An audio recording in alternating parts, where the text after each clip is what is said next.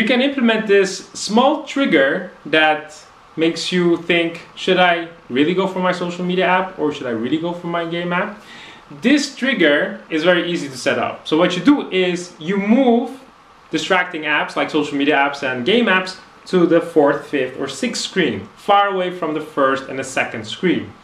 Then you will have to swipe multiple times to access those apps. So in that time, when you're swiping, you might change your mind. So in those nanoseconds, during that process of swiping to those apps, you might change your mind, or at least you are waking up again. You understand what you're doing. Because eventually when you open the app, that's fine. Even if they're distracting apps you do not want to remove from your phone, okay, I understand. But at least you want to catch yourself in the act of going to the app when you go for your phone. You want to catch yourself, you want to be conscious, you want to be awake, you want to pay attention, you want to understand what's going on. You want to use apps mindfully, and by using apps mindfully, you need to understand that you're going for the app and then why you're going for the app. And then with that consciousness, with that awareness, you will then focus on the intention of using that app in that moment. You go for the app, which is fine, and then hopefully you're going to be more intentional with that app. So again, if you go for the app, it's fine, as long as you are mindful and you're awake and you're conscious and aware.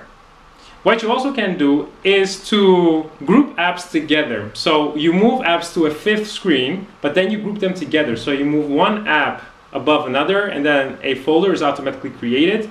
And you give that folder a specific name, a name like don't open, or distracting apps, or do something else, or stay away, something like that. So group them all together in a folder, and then give that folder a particular name. So this is a mini trigger. You will probably use those apps, but again, it's no problem as long as you're going to be mindful about it. So move apps to a 4th, 5th, 6th screen, and then, you know what, maybe just put 2 apps in one folder and then have many folders, so it's going to be even more complicated to find the right app, whether it's a game app or a social media app.